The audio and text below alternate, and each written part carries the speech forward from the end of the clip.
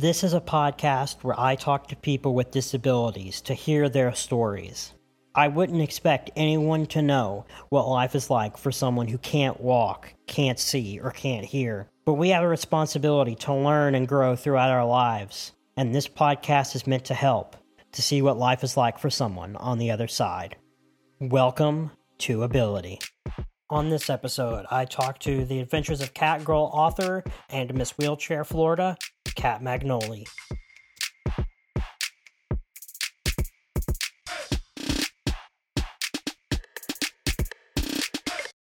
So how are you today? I'm wonderful. Thank you for having me today on the show. It's great to have you here. So tell me about your disability as if I know nothing. I was born with spina bifida, which in lame terms is Greek and it means split in spine. So when I explain it to anybody, I always like to tell them the same story that my mother told me when I was 4, and I asked her why I was the only one in my whole family that used a wheelchair. And she told me that the spine is like a magical tree that has these little magical leaves on it called nerves that help you move your arms and legs. And it just so happens that I'm missing some of my magical leaves. So anytime that anyone ever asks me, I always like to simplify my answer by telling them that story. And they're like, wow, that's really cool that your mom told you that. Like, she came up with it out of nowhere. I'm like, yeah. I think she was prepared to know that one day I would ask her. So. Little did you know Mom stayed up night and day thinking of this answer. Late into the night. Writing down. I just imagine, like a parent, like up late at night, like, what am I going to say? What am I going to say? I know. I mean, I can't even imagine, like, a parent's perspective knowing that eventually their child is going to ask them why they're different than their siblings or different than the other kids at school. So I thought it was a pretty interesting story that she told me, and I like to tell others about it. What was it like for you growing up? Well, the first 8 years were amazing. I mean, I dealt with a lot of health issues, but I always had a smile on my face because I had just wonderful people around me. My family was very kind and sweet to me. And, I went to a school that had children with disabilities only up until age 8. So I felt accepted and I felt like I was around people that understood me. And then when I went into public school at age 8, I was thrown into a completely different situation where I was the only person with a physical disability throughout my entire schooling. And it was challenging because a lot of the times kids didn't want to even get to know me because I looked different than them. So I faced quite a bit of bullying, but I think in the end it made me a stronger person and kind of gave me an attitude of, you want to doubt me or you want to reject me, but I'm going to show you that I'm better than you think I am. So in the end, it kind of strengthened me. When did you first realize you were different? I mean, I think I was always like very hyper aware of the fact that I was different. I just think that it got more clear to me as I got older and people started pointing out my physical differences. Because as I said, when I was, up until age 8, I was surrounded by nothing but love and care and understanding and peers like myself. So I didn't really have that constant reminder that I was different. And then when I went into public school and faced so much bullying, it was like a daily reminder of like, oh, you're different. Your back is crooked and you look this way and blah, blah, blah, blah, blah. So it was after age 8 is when I really became very hyper aware and like self-conscious to some extent about my differences. What is your relationship like with your parents? Unfortunately, my dad passed away when I was 16. Him and I had an amazing relationship. We were like best of friends. I mean, he was a lot older when he had me. He was in his late 40s. So we almost had kind of like a grandfather-granddaughter kind of relationship, more so than like a father and daughter relationship. And I think it was because I'm the youngest of seven, so he was like, "All right, I give up trying to discipline people. So, I'm just gonna let you do your thing." And we had a very good, like, friendly relationship. We always had fun when he was around. He did a lot of business in Brazil, so I didn't see him very often, but when he was home, I was glued to him like he was the greatest person in the world.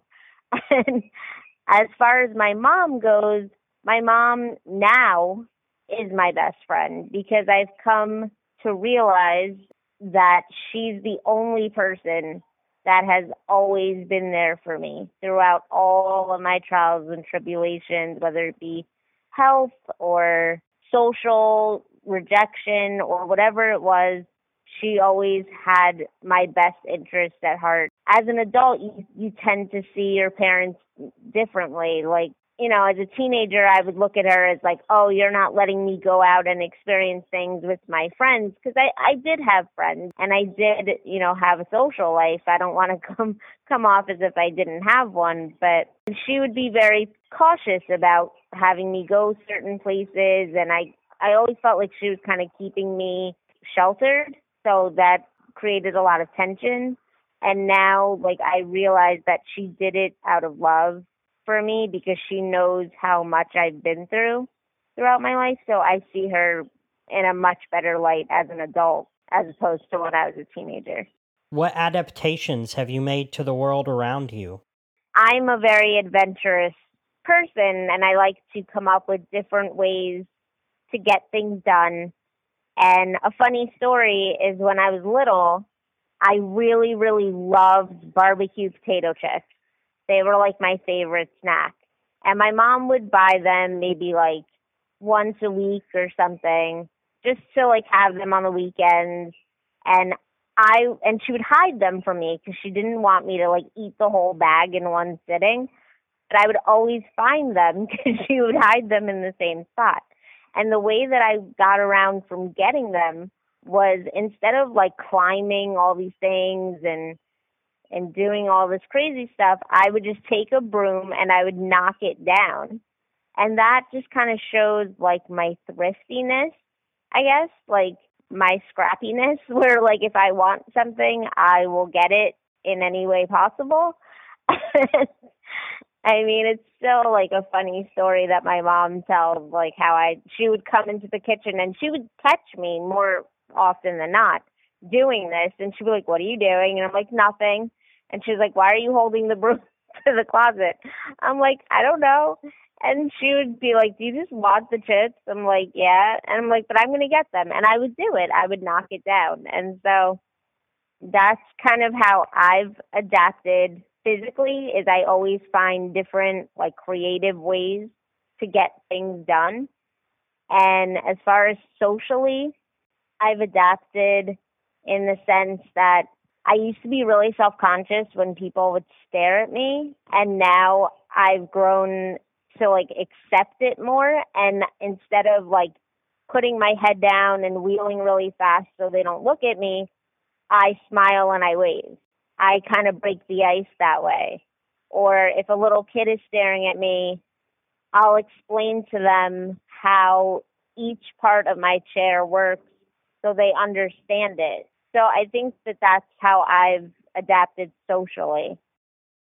They're staring at you because you look good. That's that's what I would tell myself. Well, yeah, see, that's the thing. Like, people, I don't want to sound conceited, but there are people that tell me that I am pretty. So there are times that I don't know if people are staring at me because of my chair or because I'm pretty. So especially if it's like a guy, like it's hard to tell sometimes. So like I'll wave and like I'll just see their reaction. So it's you sometimes you can't tell why someone's staring at you. That is very, very true. Yeah, I feel you with the kid staring. I do something very similar. If I notice a child staring at me, I always feel the obligation to go up and at least say hi. Yes. Yeah, because a lot of the time parents will be like, "Oh no, don't look at her, like don't draw attention to her." Don't look at the dragon under the bridge. Yeah, it's like I'm not gonna hurt you. I'm not gonna like bite you if you look at me. I'm gonna say hello like anyone would if you were looking at them. Other than the wheelchair, any other physical adaptations you've made?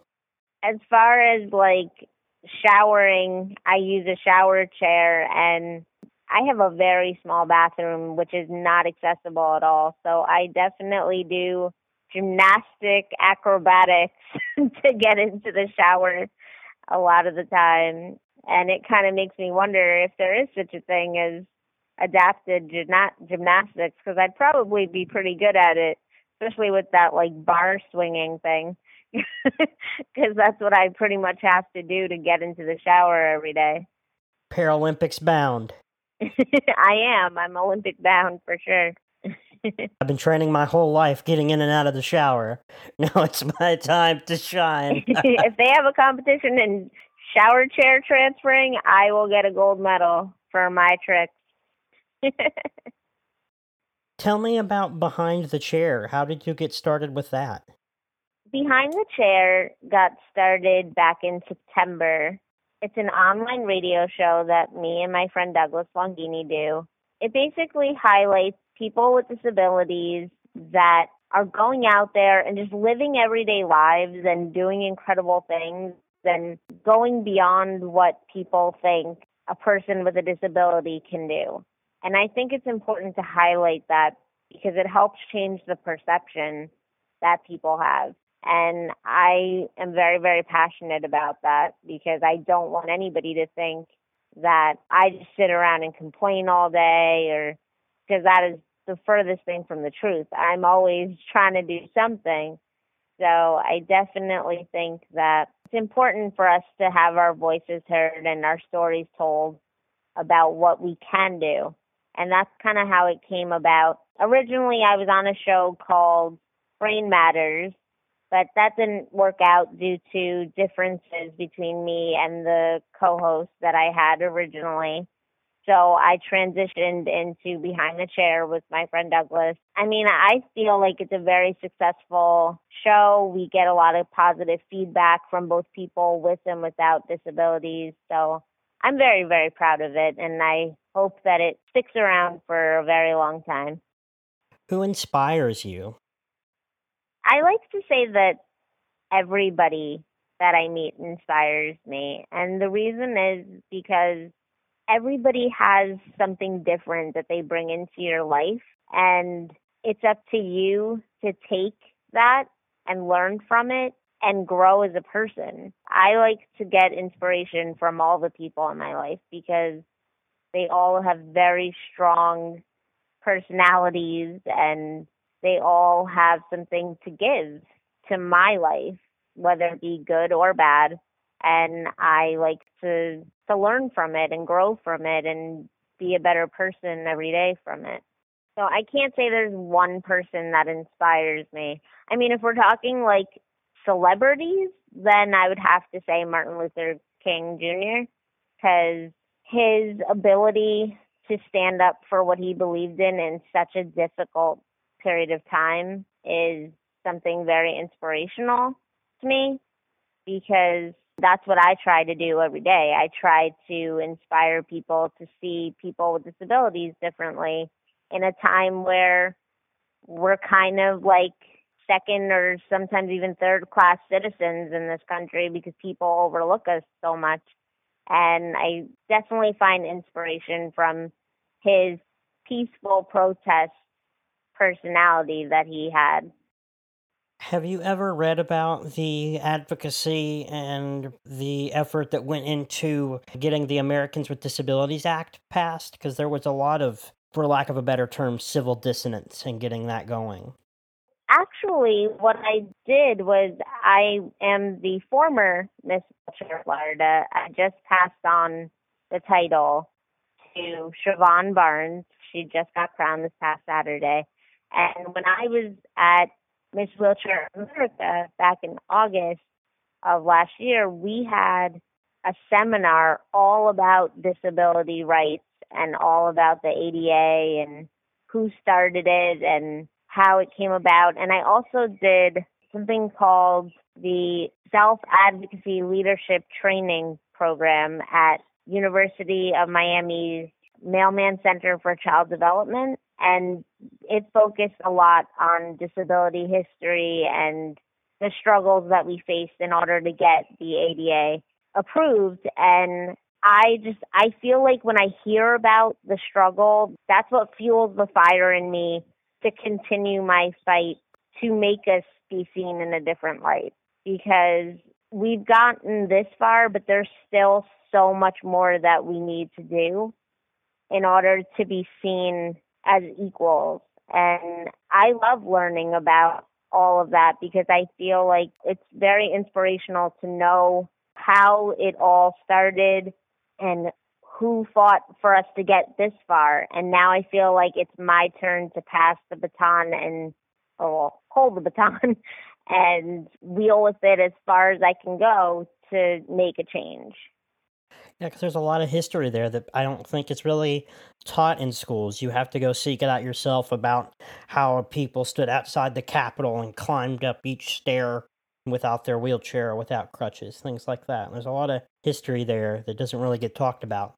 Exactly. I actually just recently met with the Superintendent Advisory Panel for Exceptional Student Education, which is a very long title, for Miami-Dade Public School District, and I spoke to them about a program that I created called the Ubilities Program, which is going to highlight people throughout history and those that are celebrities that have lived or are living with a disability and have been able to overcome their obstacles and accomplish wonderful things.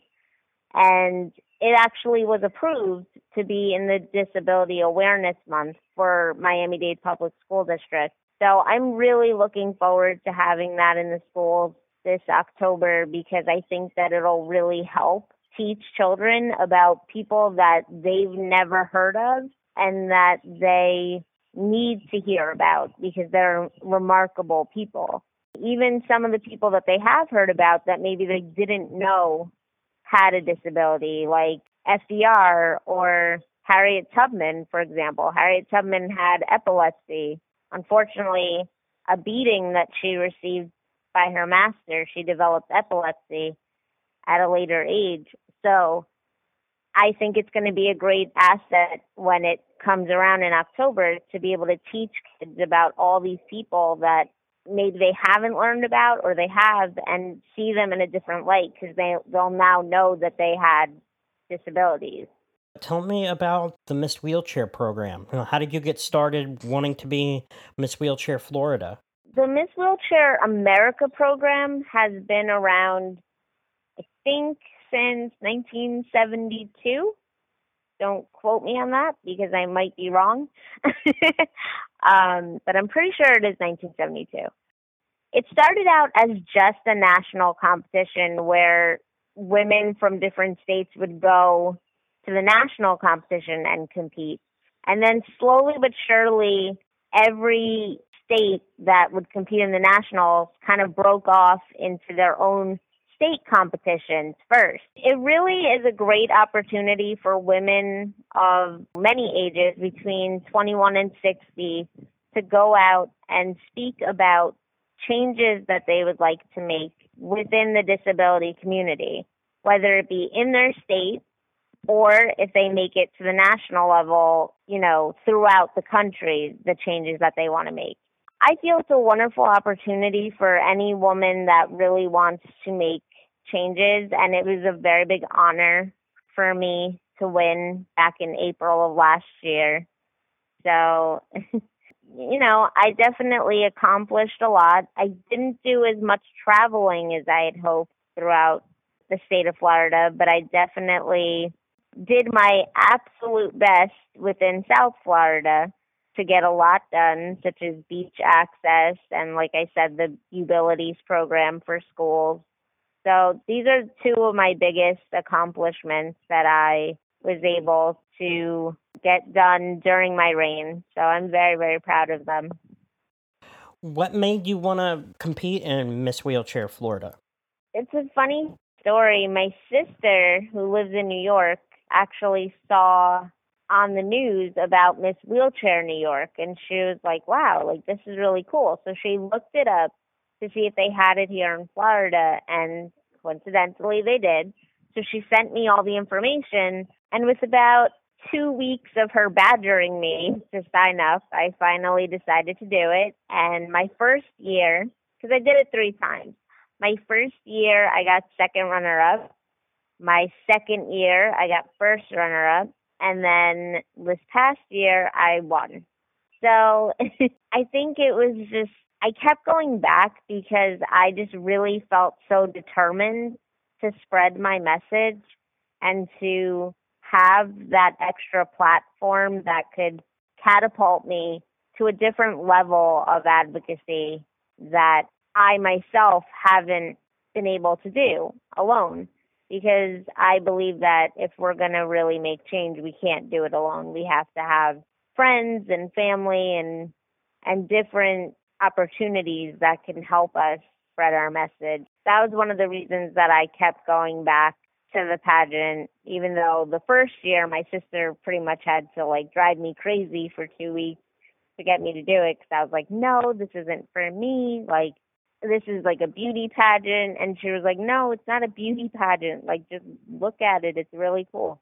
So finally I did it. And definitely there are some ups and downs to it. I will say that. There were some differences of opinions that I had with the state coordinator throughout my reign. So that was kind of a difficult part to it, where I am glad that that part's over. But overall, I had a wonderful year where, like I said, I was able to accomplish as much as I had set out to do. What are the categories and criteria for being selected as Miss Wheelchair? There's like a long list of things. I mean, we go there, it's a weekend long. The Miss Wheelchair Florida event is a weekend, and the Miss Wheelchair America is a week long. So basically, what it is you do rounds of judging where you talk to judges. There's usually between 4 to 6 judges. They ask you series of questions in a room all by yourself, and you got to answer as quick as possible. And they grill you throughout your time there. Then by the last night there is where they ask you a couple more questions, but this time it's in front of the other contestants and it's in front of a crowd. And you also have to say a speech that expresses what changes you want to make throughout your year if you were to be chosen.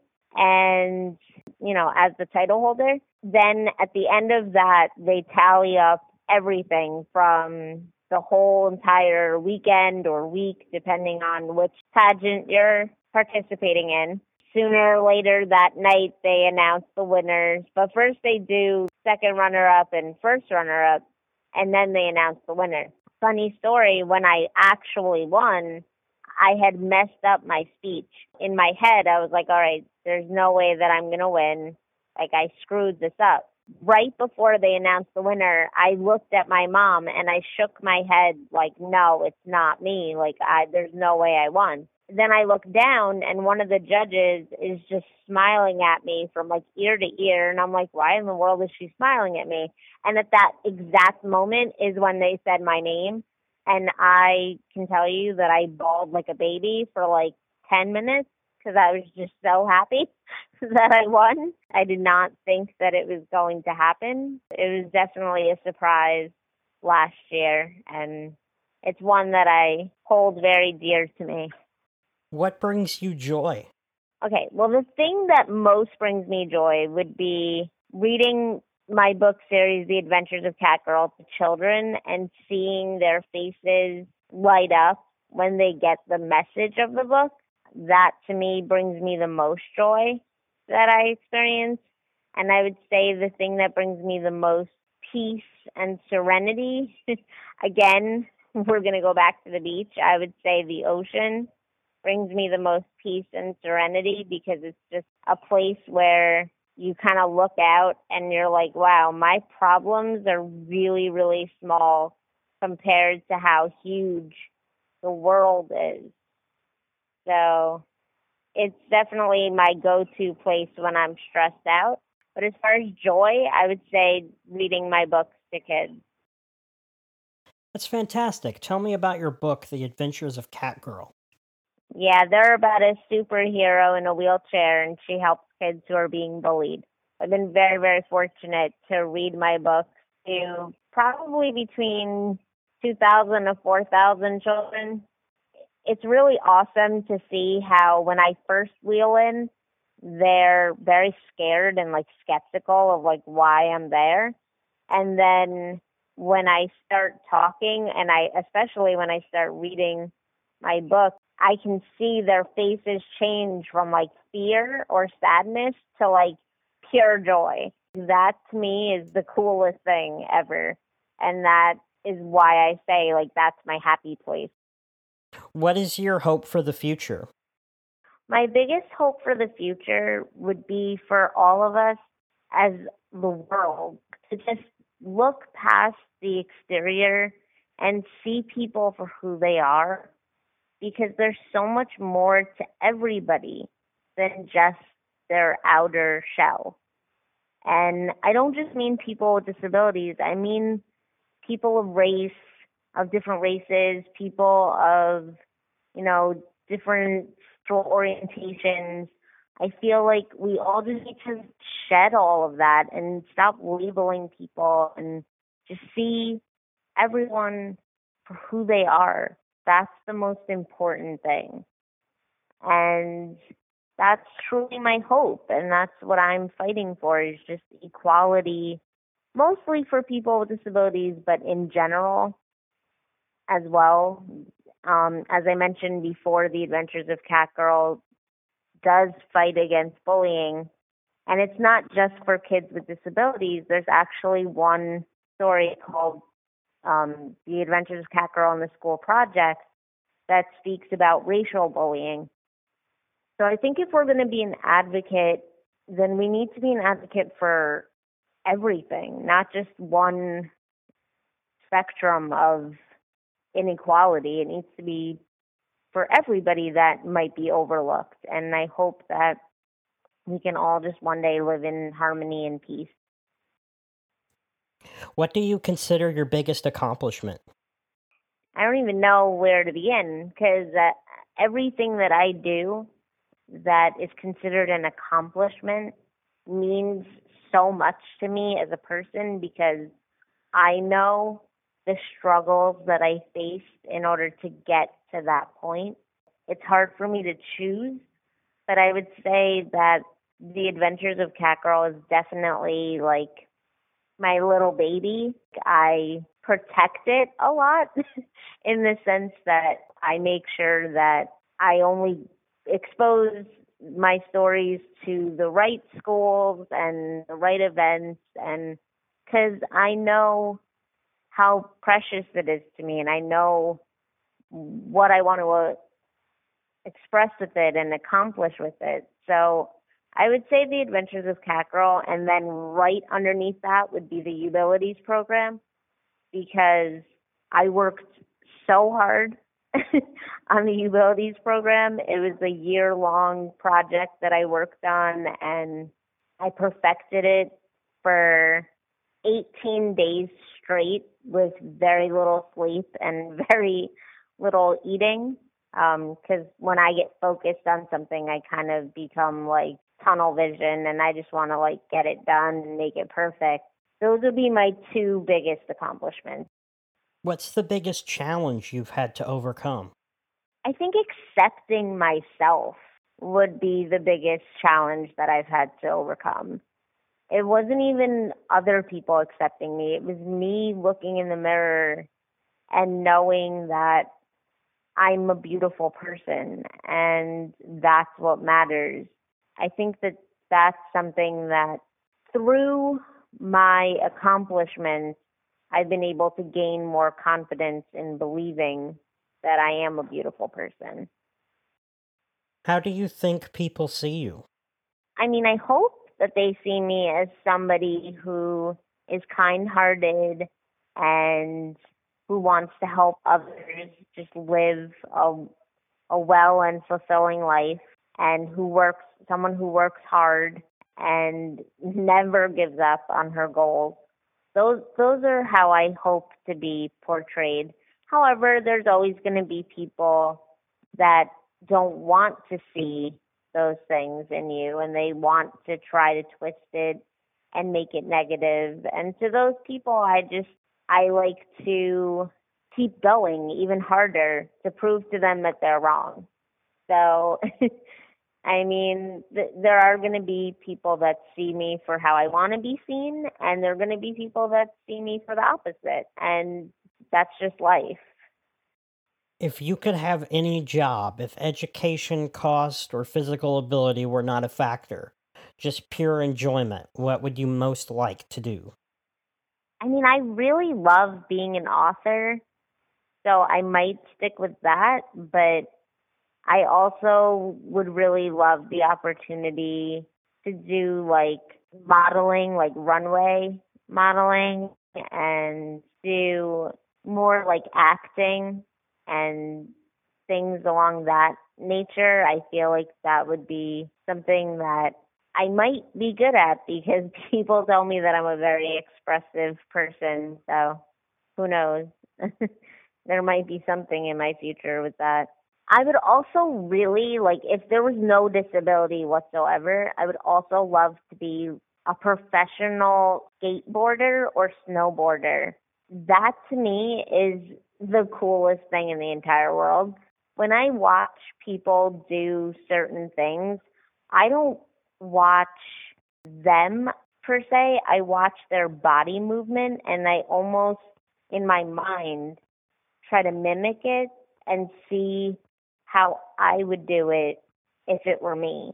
I think that's why I find it so fascinating to watch. If heaven exists, what would you like to hear God say at the pearly gates? I'm proud of you.